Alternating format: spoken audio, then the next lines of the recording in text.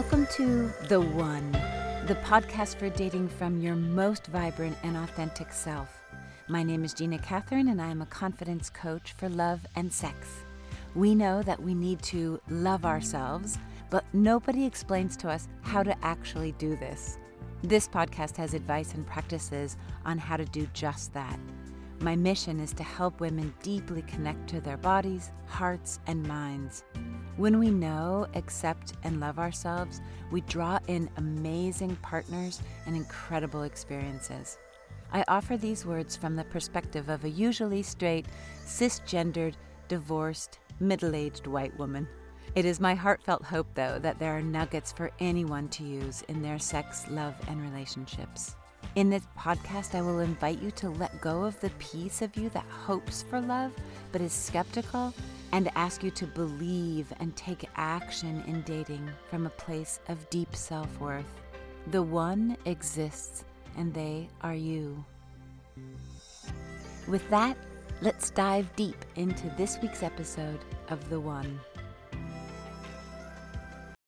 Once you find the power and this sort of magic that comes with loving yourself, it can become really addictive to try and get more and more all the time. When you begin to discover that there's a wisdom in your body and there are practices to find that wisdom and the clarity that comes from taking care of yourself, it's really easy to want to stay in this growth state and call it flow. Well, this episode is just a reminder to integrate your growth so that it can become part of you. When I coach, I regularly use integration weeks in group and in private coaching. And this can mean 3 weeks on and 1 week off, or every other week, but periods of reflection are part of the growth. Sometimes a client will say that they need an additional week between sessions because their discoveries from the practices are really transformational and they're just trying to absorb it all. This is a skill that I encourage. Just like an athlete who feels amazing in his training will have a setback or an injury if he trains on his rest day, so too can someone who's working on self-love have a setback if he doesn't take the time to integrate what he is learning. And here I just want to pause and say that what I mean by integrate is to just take time to let your growth become part of you, to bring what you are working on within yourself into the whole of who you are. I also use integrate as this practice of welcoming all parts of you. So if you dislike the part of you who judges or feels shame, going to war and cutting off those pieces of you will only give that judgment and shame more power. It's also an unpredictable and unconscious power that you're giving it. So meeting parts of yourself and integrating them into the whole of you will calm the shame and anger and judgment. But here I'm sharing in this episode why integration as rest and sort of bringing all of the growth that you're trying to achieve into the wholeness of who you are is so important.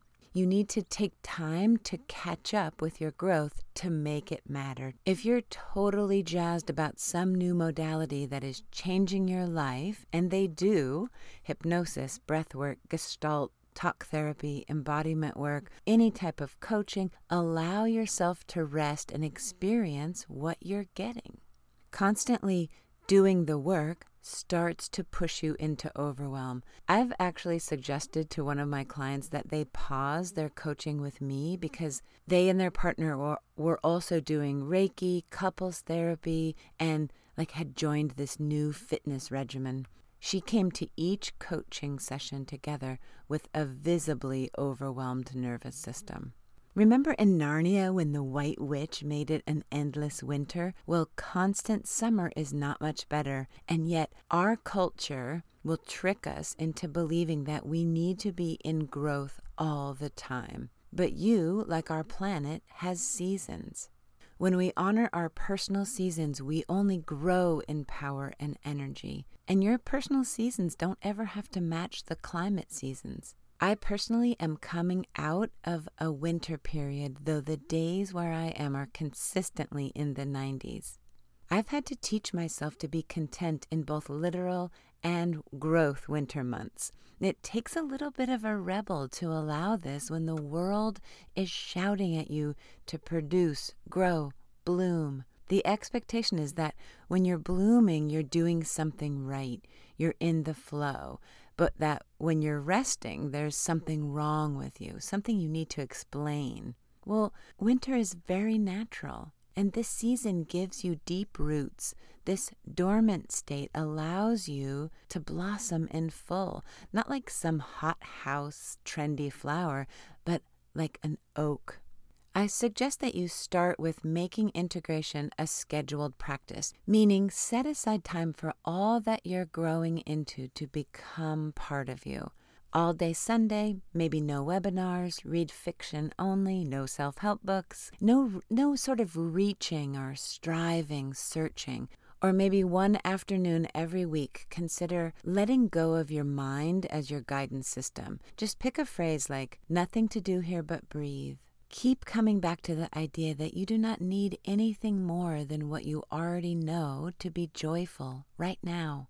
This kind of thoughtful, scheduled integration makes integration a habit that will start to come to you naturally throughout your day, so that if you're finding yourself resting after a date or making love or giving a speech or cooking, it's this natural allowing of experiences to become part of who you are. These afternoons or Sundays are not a time for rumination or for beating yourself up. It's a time for celebrating what you already know, how you already feel. It's really where the phrase, you are enough, comes from. Scheduling time to integrate also really grows your ability to know when you're procrastinating and when you're beautifully offering yourself rest. When you have a regular practice, you teach yourself what healthy integration feels like. It does not feel like a freeze response. It does not feel like avoidance. Making integration part of your routine and your life helps you to have more energy, and it's making use of this kind of energy that doesn't drain you. And it gets you out of the cycle of go hard, collapse, use external things to make you feel better, repeat this cycle. That's kind of the norm in our society. I'm inviting you to be a rebel and to be courageous and to not follow that kind of pattern. One of the external ways that I used to use is busyness. I used to use busyness as a way to bypass looking at a life that did not fit me. Busyness is laziness.